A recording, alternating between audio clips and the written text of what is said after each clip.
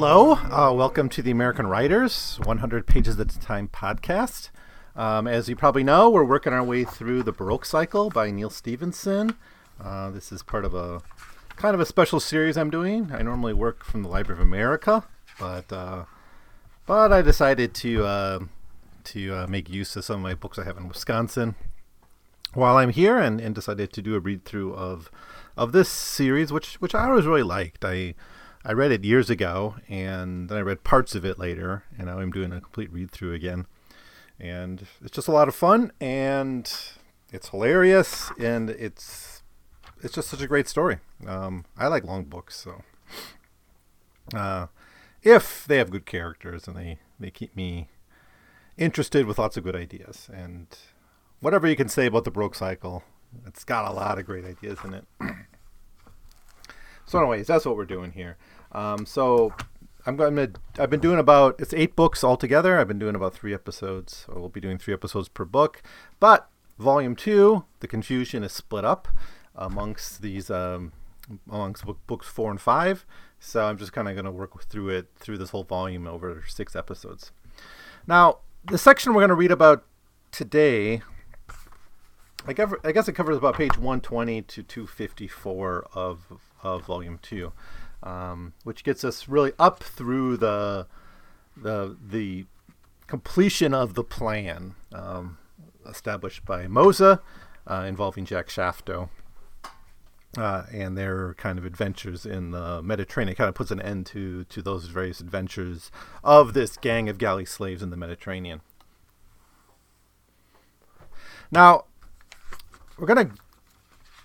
but we actually start here. We have to pick up again a little bit with Eliza and her story as she's still kind of in France and doing things for the French king.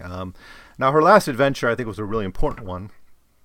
This was her effort to try to buy French timber in France to deliver to French shipyards. It seems like a very, very simple matter, but it turns out it was an impossibility to do all the different local polities, all the little different local governments, the bandits on the roads and all that. So delivering overland timber from one part of France to the other was impossible. And it has something to do with like the poor state of finances in France, where really only Lyon has something akin to the modern paper money system we've been talking so much about in this book. But mostly it's just to do with the confused nature of local governance in France, right? So for all of the pretensions of absolutism from Versailles, where there certainly was a depowering of the nobility and a depowering of the church by the king, there wasn't the modern, institutions of internal commerce that you'd see. And this shouldn't surprise us. It was even the case after the American Revolution, right, where each state had its own currency and its own system, and trade between them was sometimes complicated. That's why they had to kind of institute the Constitution, which created a stronger federal government, but also, created free trade between the states and all that. But France was much more of a mess because you had all these medieval systems. You also had a whole bunch of all these bandits floating around, basically coercing them at every stop, every town along the way. And it's a complete failure, but it was just a test to see if it could be done, and it couldn't. So then Eliza gets involved really with the Baltic trade to get timber from Eastern Europe to Paris, or to the French shipyards, not to Paris, but to the French shipyards in order to fuel the French Navy.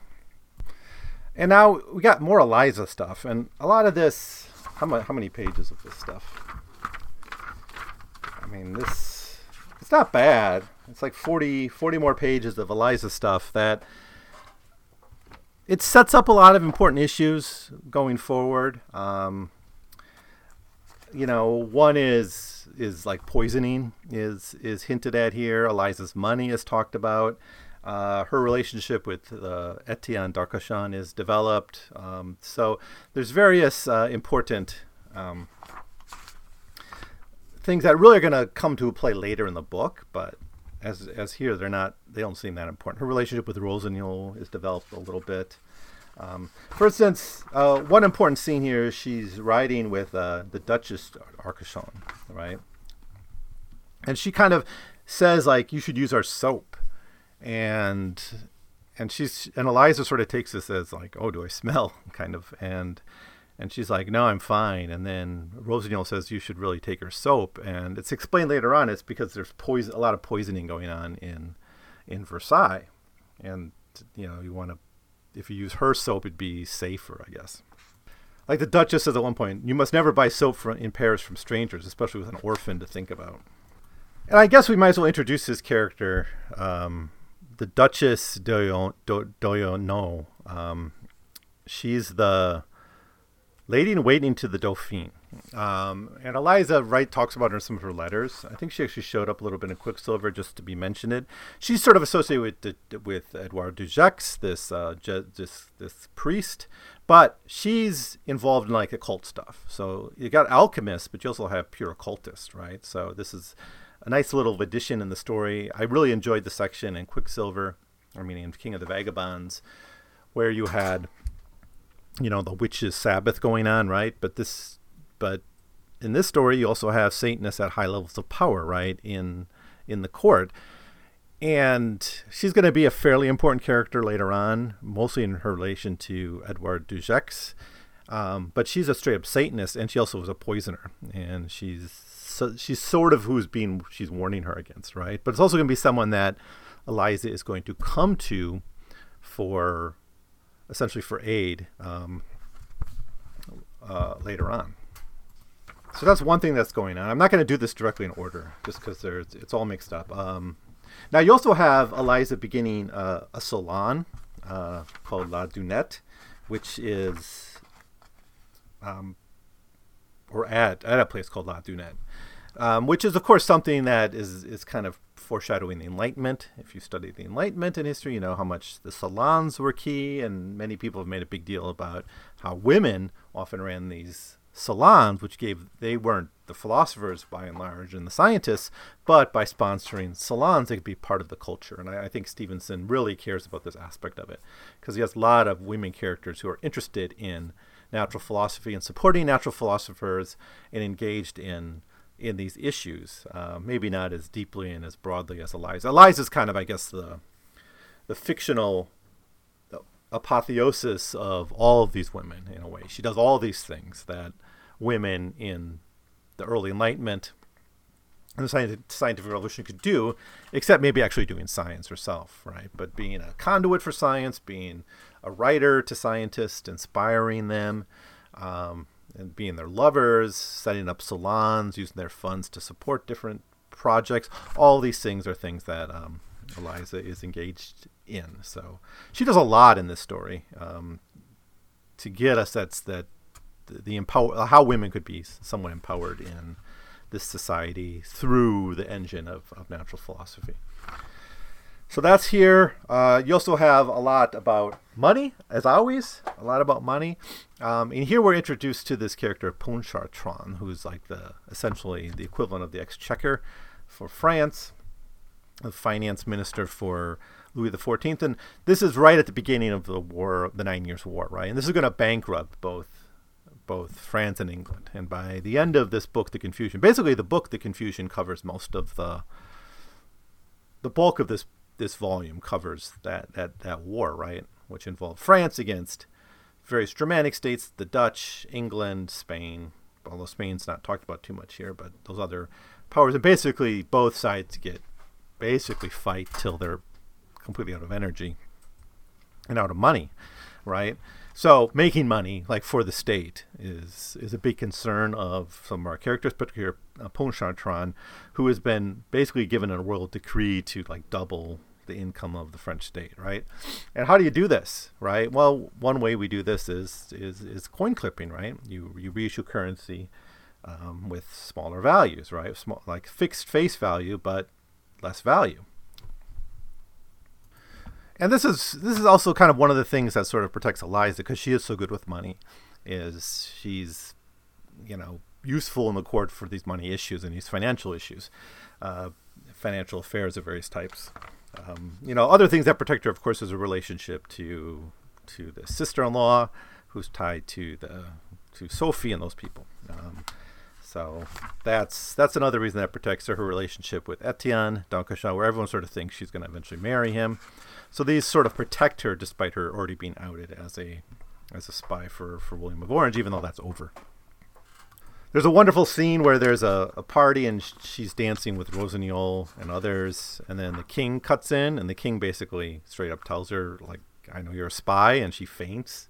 And by the time she can't explain herself, because by the time she wakes up, the king is already gone. But she's there with Jean Bart, who she's sort of taken as a side lover or another person in her circle of friends that she's been building. Jean Bart being that notorious privateer who is going to be pretty important in a later plot, as we'll see. I think in the next episode we'll talk about that plot.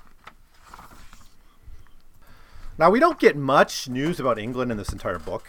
We spend so much time in England in volume 1 and 3, or book 1 and 3 of the series, but England sort of falls off the map a little bit. It's just a backdrop in many ways, but we still get updates about it.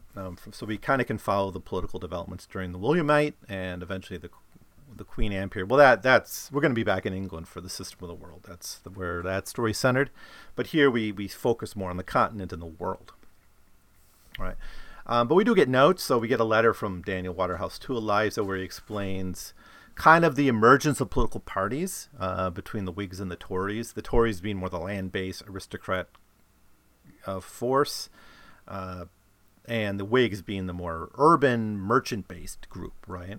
And depending on who's in power in Parliament, different institutions will be supported or undermined, right? And the Junto, that's the name of this book 5 that we're in, is referring to this sort of Whiggish group that was in power for a while. But there's a little time we spend in England.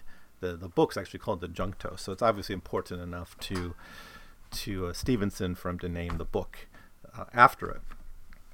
But we see here like the Royal Society sort of in decline just because of political machinations, right? When you had Charles II, a more absolutist state, he could really have all these institutions supported by him personally, right? Or he'd make sure they could be supported.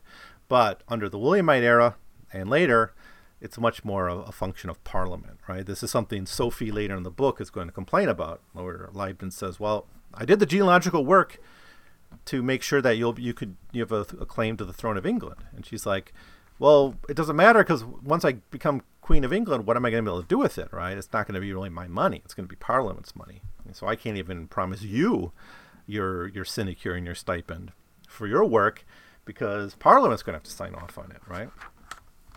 This is what Daniel writes. He says, the Royal Society dwindles and may not last to the end of the century. It no longer enjoys the favor from the king as it did under Charles II.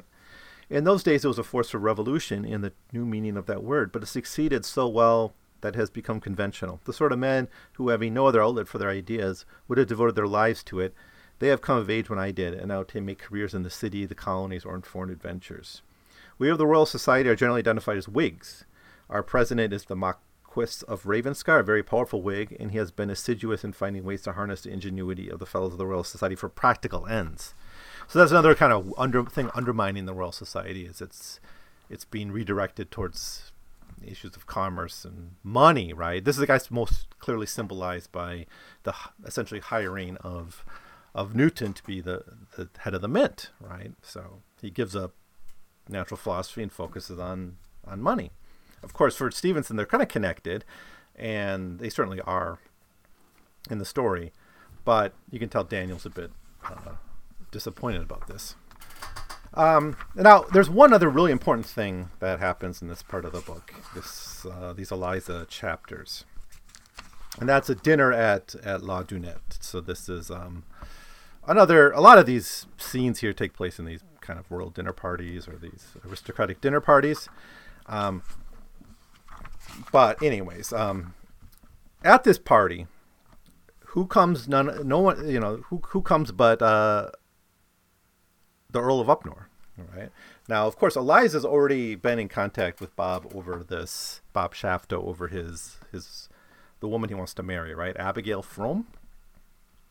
So he's kind of in the backdrop as a bit of as a villain in the story.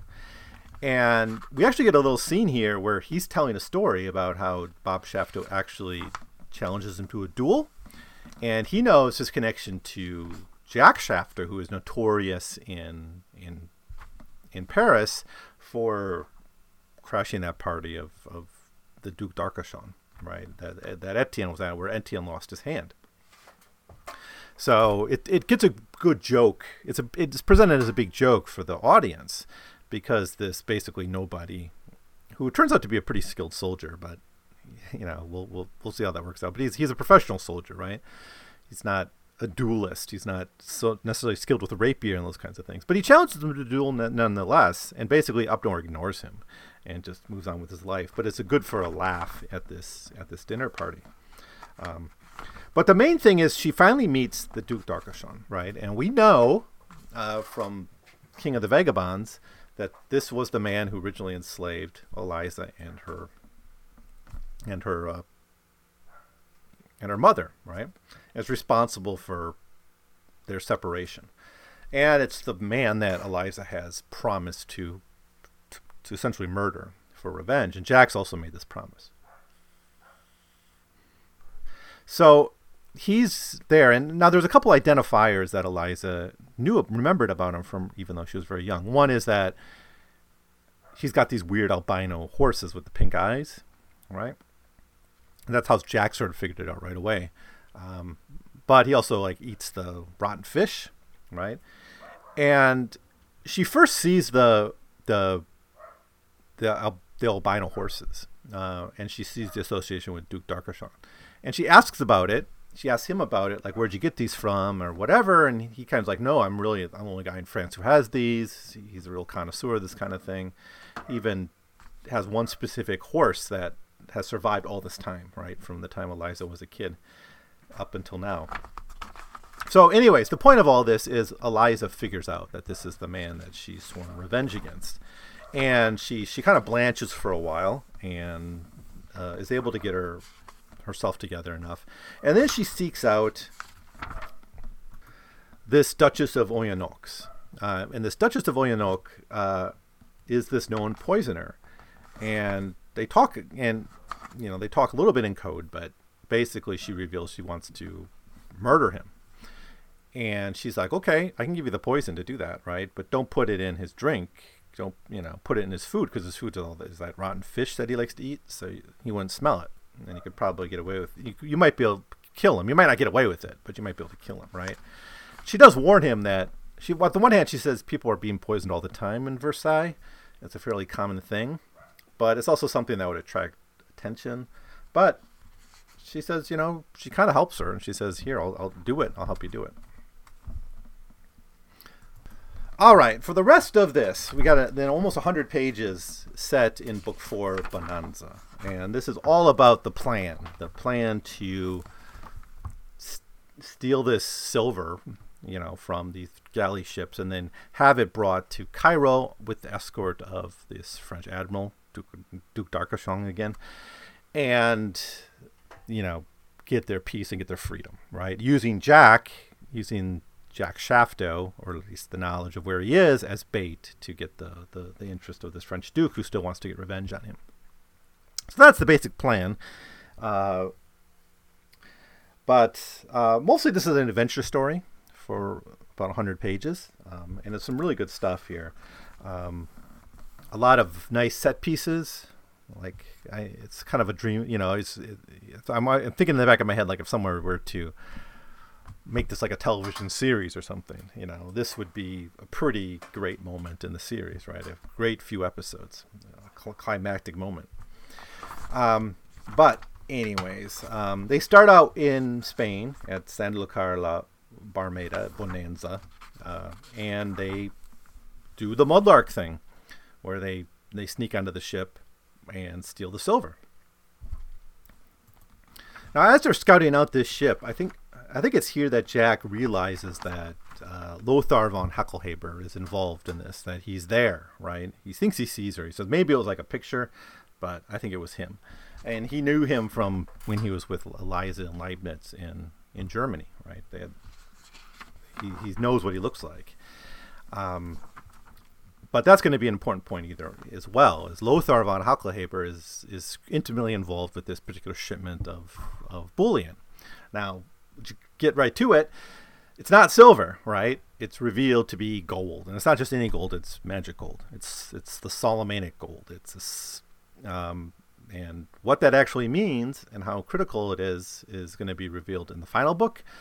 But essentially, it's special gold with special properties that is wanted by alchemists, including Lothar von Hackelheber, who has a genealogical, hereditary relationship to alchemy, as do many other characters. Well, Enoch Root himself has been around for thousands of years, but von Hackelheber is someone who's really tied to this practice of alchemy through his bloodlines. Now, him being there just means that there's some larger story here besides this just being a random silver shipment of the treasure galleons, right? So anyways, the heist is completed. There's some nice action scenes showing them using the mudlarking techniques, and there's even like a little bit of a flashback to when Jack's older brother died, doing something similar. But eventually they're able to get these pigs. So it's not pure bullion, it's pigs. But they don't look silver. And I think Moses says, of course, it's going to have to be silver because you don't produce gold in the Spanish mines. It's all silver. But no, it turns out it's actually is gold, they realize. And so this has a bunch of consequences. One is it's worth something like 13 times or 16 times what the silver's worth by weight. So everything they thought they were getting multiplied by 16, right? It also means people are going to be a lot more covetous for it. There's even one of the people of the Cabal even suggests this just means we're going to end up killing each other over this. Then the question is, does the Duke d'Arcachon know that this is gold? Well, in fact, he does. He was involved with Lothar von Hackelheber in a way for this. I'm not quite sure the details of that, but he seems to know. It's going to be that much more dangerous getting across the Mediterranean. So although it seems they're much richer, right, it also, it's kind of terrifying because what it might mean for the Cabal and for their plan. But now the next stage of their plan is essentially to get to Cairo as soon as possible, right? And so we get this wonderful description of just them on their galley, or it's a gallote or whatever, or rowing throughout the night, essentially, constantly, until they get far enough distance away from the investor, the Meteor, that's the name of his ship, the Pasha's men, who are also sort of after him, and all these things. Now, it's kind of the plan is that they're going to be escorted to Cairo, right? So they can get a higher price in Cairo for the sale of the silver. But there's also kind of a pursuit, right? It's half an escort, but also they're pursuing them. I mean, they're so desperate for speed, they're even whipping each other. Quote, "The day then dissolved into a long, sickening panic, a slow and stretched-out dying. Jack rowed and was whipped, and other times he whipped other men who were rowing. He stood above men he loved and saw only livestock and whipped skin off their back to make them row infinitesimally harder, and later they did the same to him. The Rais himself rowed and was whipped by his own slaves. Whips wore out and broke. The galette became an open tray of blood, skin, and hair, a single living body cut open by some pitiless anatomist. The benches, ribs, and oars, digits, the men's gristle, the drum, a beating heart. The whips, raw dissected nerve that spun and whirled and cracked through the viscera of the hull. This was the first hour of the day and the last. It quickly became too terrible to imagine, and remained thus without letting up forever, even though it was only a day. Just a short nightmare can seemingly encompass the century. It passed out of time, in other words, and so that there was nothing to tell of it, as it was not a story. They did not become human again until the sun went down, and then they had no idea where they were." All right, so that's their escape from Spain after stealing the silver. Now, later in the month, this is August 1690, by the way, which is around the same time that the stuff we were talking about in La Dunette, where Eliza is starting up the salon, her dinner parties and all that is taking place. Well, it's a little bit after, right? So she meets the Duke. Eliza meets the Duke in like July 1690, and he's, of course, on the Meteor in the Mediterranean in August 1690, a month later. Stevenson's pretty good on the travel times here, I think, and pretty good at making sure people are where they should be based on travel times and all that, because a lot of it's important. Sometimes it seems kind of quick how Eliza can go to Amsterdam and back, but I think that was pretty common transport, so maybe it's not so unbelievable. I'm not sure, but I'm pretty sure Stevenson does research on these travel times. But anyways, we next pick up with the Cabal in Malta. And this gives us the time basically to pick up essentially some of the other stories of our characters. We got the story of some of them, like Dappa. We got the story of Van Hoek. We got the story of the Geronimo El Das Campanto. Is that his name? Let me make sure I get it. Yeah, El Das Camperado. We get his story, but we don't get stories for all of the Cabal, right? So this kind of downtime as they make their way to Malta, they're able to kind of fill in some of these other stories. One is Naiz's. So Naiz's is camel trader from like the Upper Nile. So he's kind of like a Bedouin type of person, and his story is basically about it's a little bit gruesome, but it involves the castration of his brothers. Here, I'll just read it. It does become a bit of a running gag in this part of the story too, about his brothers' wives and things. But he says this: unlike my comrade Geronimo, I am not one to tell flowery stories, and I'll merely relate that on one such journey, many of the men in my caravan fell ill and died. Now we are great fighters all, but we were so weakened that in the mountain pass we fell prey to a tribe of savages who had never heard a word of the prophet, or if they had disregarded it, which was worse. At any rate, it was their custom that the young man could not come of age or take a wife until he had castrated an enemy and brought his orchids of manliness to the chief shaman. And so every man of my clan who had not died of disease was emasculated except for me, for I had been riding behind the caravan to warn of ambushes from the rear. I was on an excellent stallion. When I heard the fighting, I galloped forward, praying that Allah would not let me perish in battle. By the time I drew near, I heard all the screaming. Some of it was the cries of men being castrated, but too I heard my own brother, who was already suffering, shouting my name, Naizi. He cried, "Fly away and meet us in the Cavassarina of Abdu Hashim. For henceforth you will be the husband of our wives and the father of our children, the Ibrahim of our race." So the result of this is, although he's a galley slave, like back home, he's got 40 wives, like all the wives of these different clans men, right, who he has to marry to kind of fill up the role. And his job is sort of impregnate them so all their individual family lines will be secure, right? This is kind of one of those pre-modern devices where a family line is kept intact through, adopting a kid or something like that. I know the Chinese would always do this too, where like if your brother didn't have a son but you had two sons, you would lend him one son for his kind of family, so he'd have descendants, right? So anyways, and kind of Naiz even says he's going to kind of lend some of these wives to all the different men of the Cabal. I guess that never happens, but Naiz is sort of the symbolic husband of the clan. A great story. I love how Stevenson kind of throws in these different little bits of culture from all these different societies throughout the world, and by putting all these people on this galley, as slaves, it allows him to explore these different, slices of life from around the world.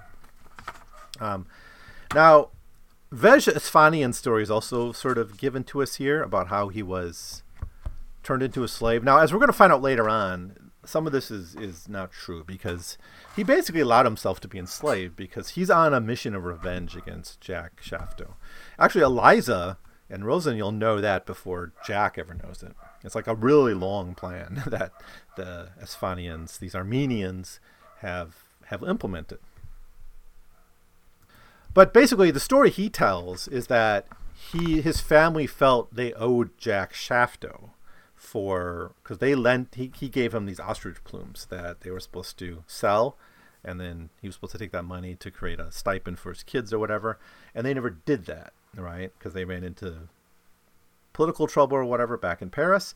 So Vej Isfahanian was sent basically to find Jack, and then he gets kidnapped or something. That's not really how it happened, but his story is also told. But he does hint. He hints here that he's got his own plan. He kind of tells us. It's a little wink wink here, but he says,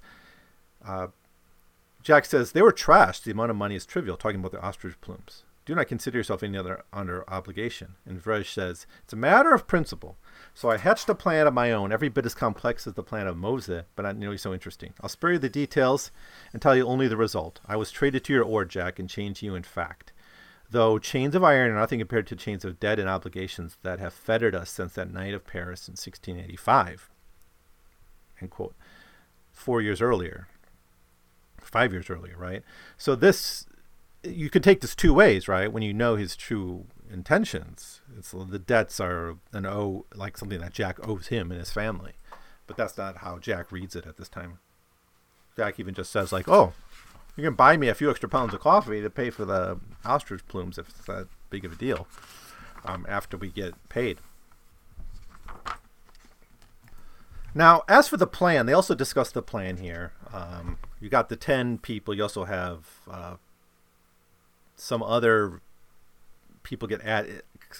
Some other people are hanging around the cabal, like you got this guy Nazar al-Ghurab, who joins up with them. You have like the Pasha's men. These Ottoman soldiers are sort of hanging around too to keep an eye on them.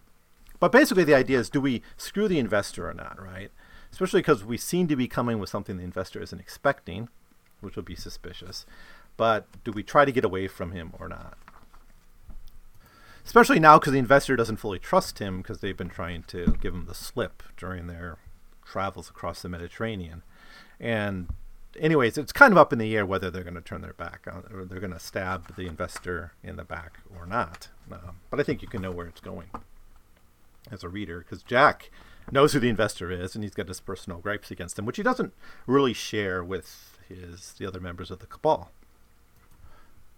Now they actually run into, in another galley around Malta, they run into Arlong, right, who we saw enslaved earlier. He was back in King of the Vagabonds. He was a character Jack met, and Jack gave him some kindness. And once again, the language of debt and repayment comes up here, where Arlong says, I believe only that God preserved me until now so I could show you what I have shown you, and thereby repay you for your generosity in the stables. What on earth are you doing, by the way? And then he explains what he's doing. But he sort of joins the cabal as well.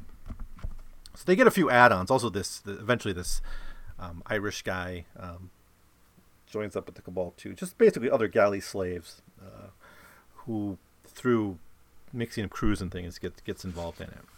Now there's a wonderful battle scene too, where Arlong almost dies and he's rescued, involving a Dutch attacking them. Right. So you got the Dutch trying to get them. You got the Meteor, and you got the Galerians trying to, stay one step ahead of everyone. So it's a pretty tense moment. But eventually they get to the mouth of the Nile, and they make it that far, and they get there sort of first. And so the plan basically involves them getting the gold down to the lower Nile, where Naise's clans might be able to help them, and get off to the Red Sea, right? But that's going to require, some of them have to go ahead and secure transport and all these different aspects of all these different things they're trying to put together for the plan. Like, I think at one point they used a cannon.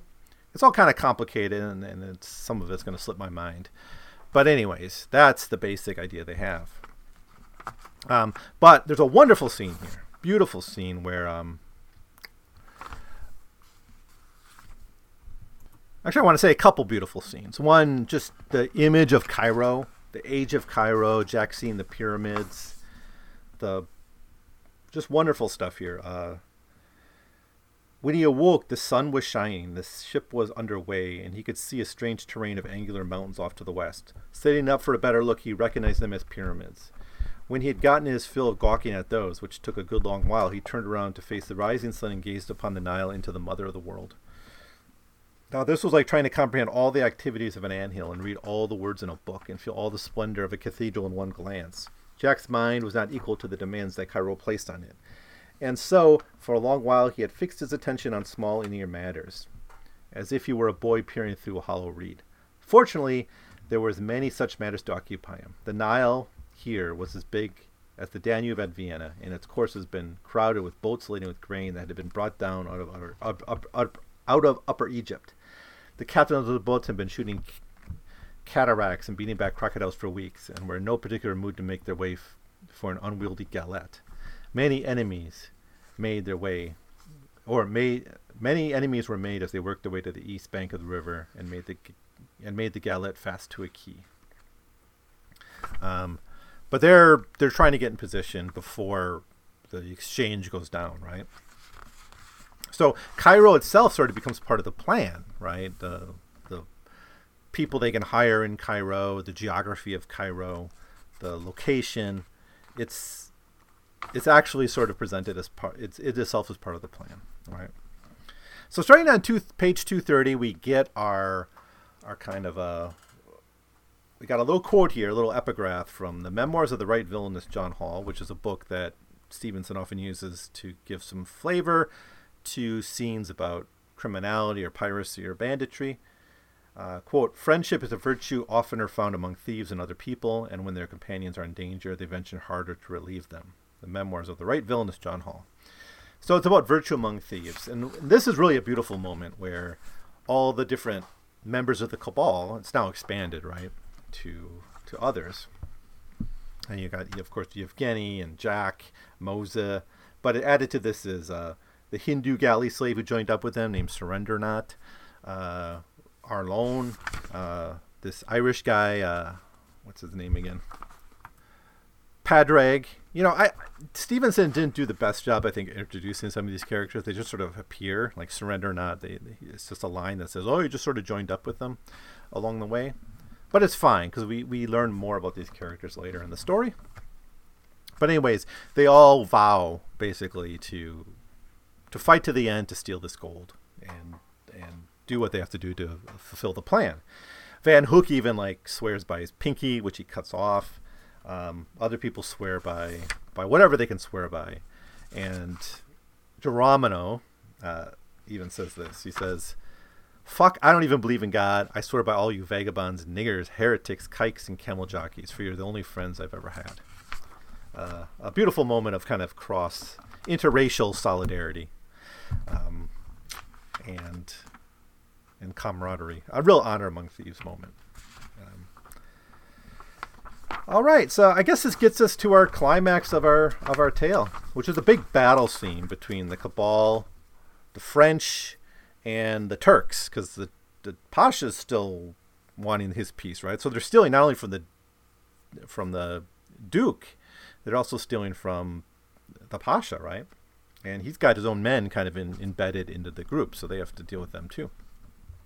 But the climactic moment here is Jack meeting with the Duke. And the idea is basically if the Duke this is what the ostensible plan was. If the Duke has the signed papers that free everyone, right? And I think they must have given him a renewed list because Surrendernaut and others are on it. Giving them freedom and then their share of the gold, then they do the handover, right? And Jack's got it all set up that the gold is kind of buried in hay that can be lit on fire, and there's oil that can quickly light this on fire, and then the gold will melt. And Jack says, "It's better if you just work with us because you might get some of the gold, but not most of it, right? It'll be cheaper just to pay us our share, right?" So the Duke offers them up the documents, and they go through each of the members of the Cabal, each having their name, right? Except the name of Jack, because Jack's posing as someone else, right? He's not posing as himself, because the whole idea of the plan is after this we'll hand you over Le Murdereur, right? We'll hand you over Jack Shafto. So the question is what's your name? And then he says, he reveals himself at the end of this conversation. He says, "Your vault in Paris. I am guessing that would be somewhat underneath the suite of bedchambers in the West Wing. There, where you had that god-awful green marble statue of King Louis all tarted up as Neptune." End quote. So this reveals himself as Jack Shafto to the Duke. And there's kind of a moment of silence where the Duke pieces this together, and then he talks to him as Jack. He realizes it's Jack. And then basically the fighting begins, and Jack kills the Duke's horse, eventually cuts off the Duke's head. And he says this as he's doing it. He says to the witnesses, right? My men think you're dead now. I won't waste balls on you. In fact, I'll let you live, but I have one purpose only, so that you can make your way back to Paris and tell them the following, that the deed you're about to witness was done for a woman, whose name I will not say, for she knows who she is, and that it was done by half-cocked Jack Shafto, le murderer, the king of the vagabonds, Ali Zabak, Quicksilver.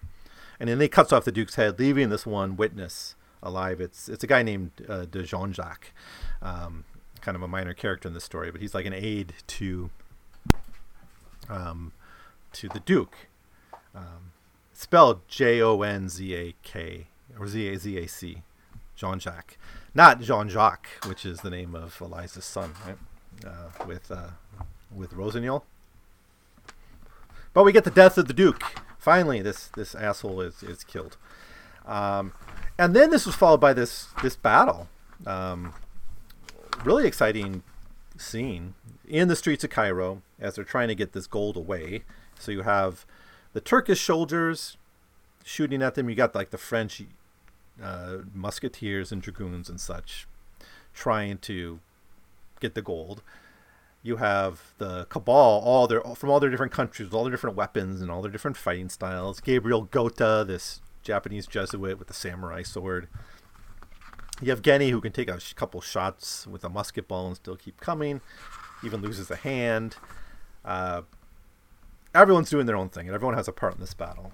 And even the people who aren't really fighters, they help bring up the cannon, which helps them helps them get away. I guess not really, win the battle, but they escape. Right now, there is 2 deaths.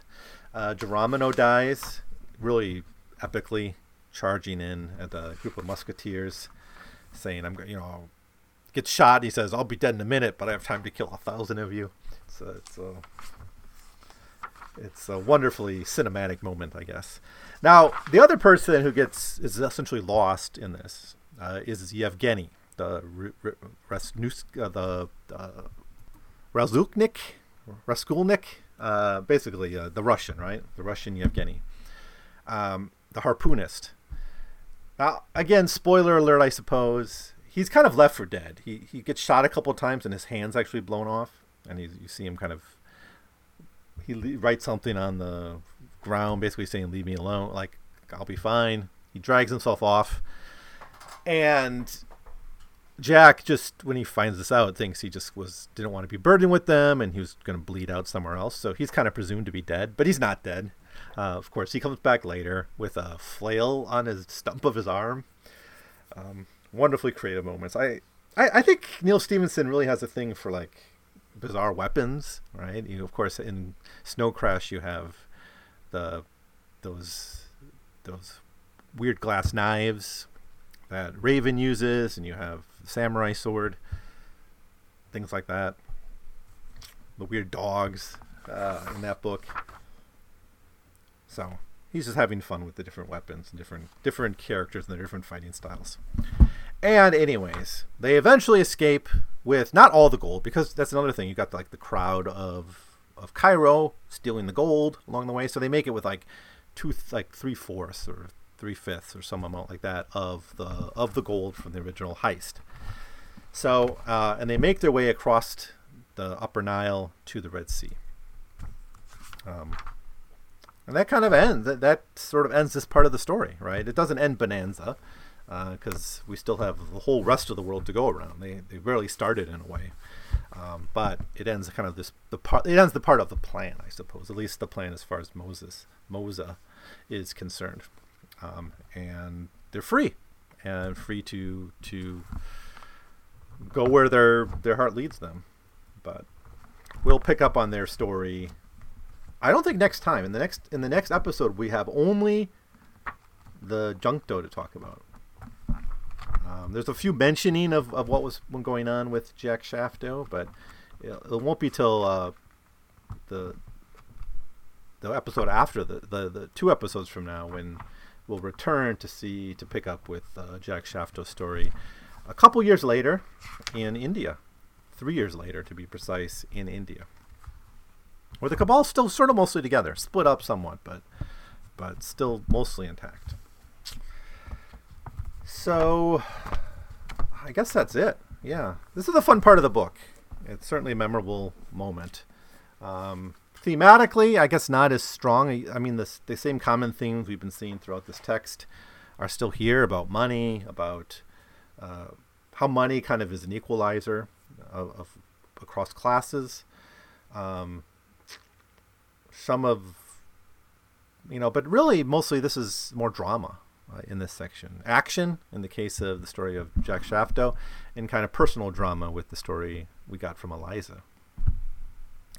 But we'll kind of move back to some of the more thematic issues of politics and money and war in the next episode. So that's what we'll do. So anyways, if you have anything else to add, I know I left out a lot of details here, but that's okay. I think I said mostly what I want to say about this. If you're reading along, the next episode will take us up to page 412 or so, and we'll cover mostly the planned invasion of England, and the failed invasion of England, I guess. So that's it for now. Let me know what you think about any of this stuff, and I'll see you next time. Thanks for listening.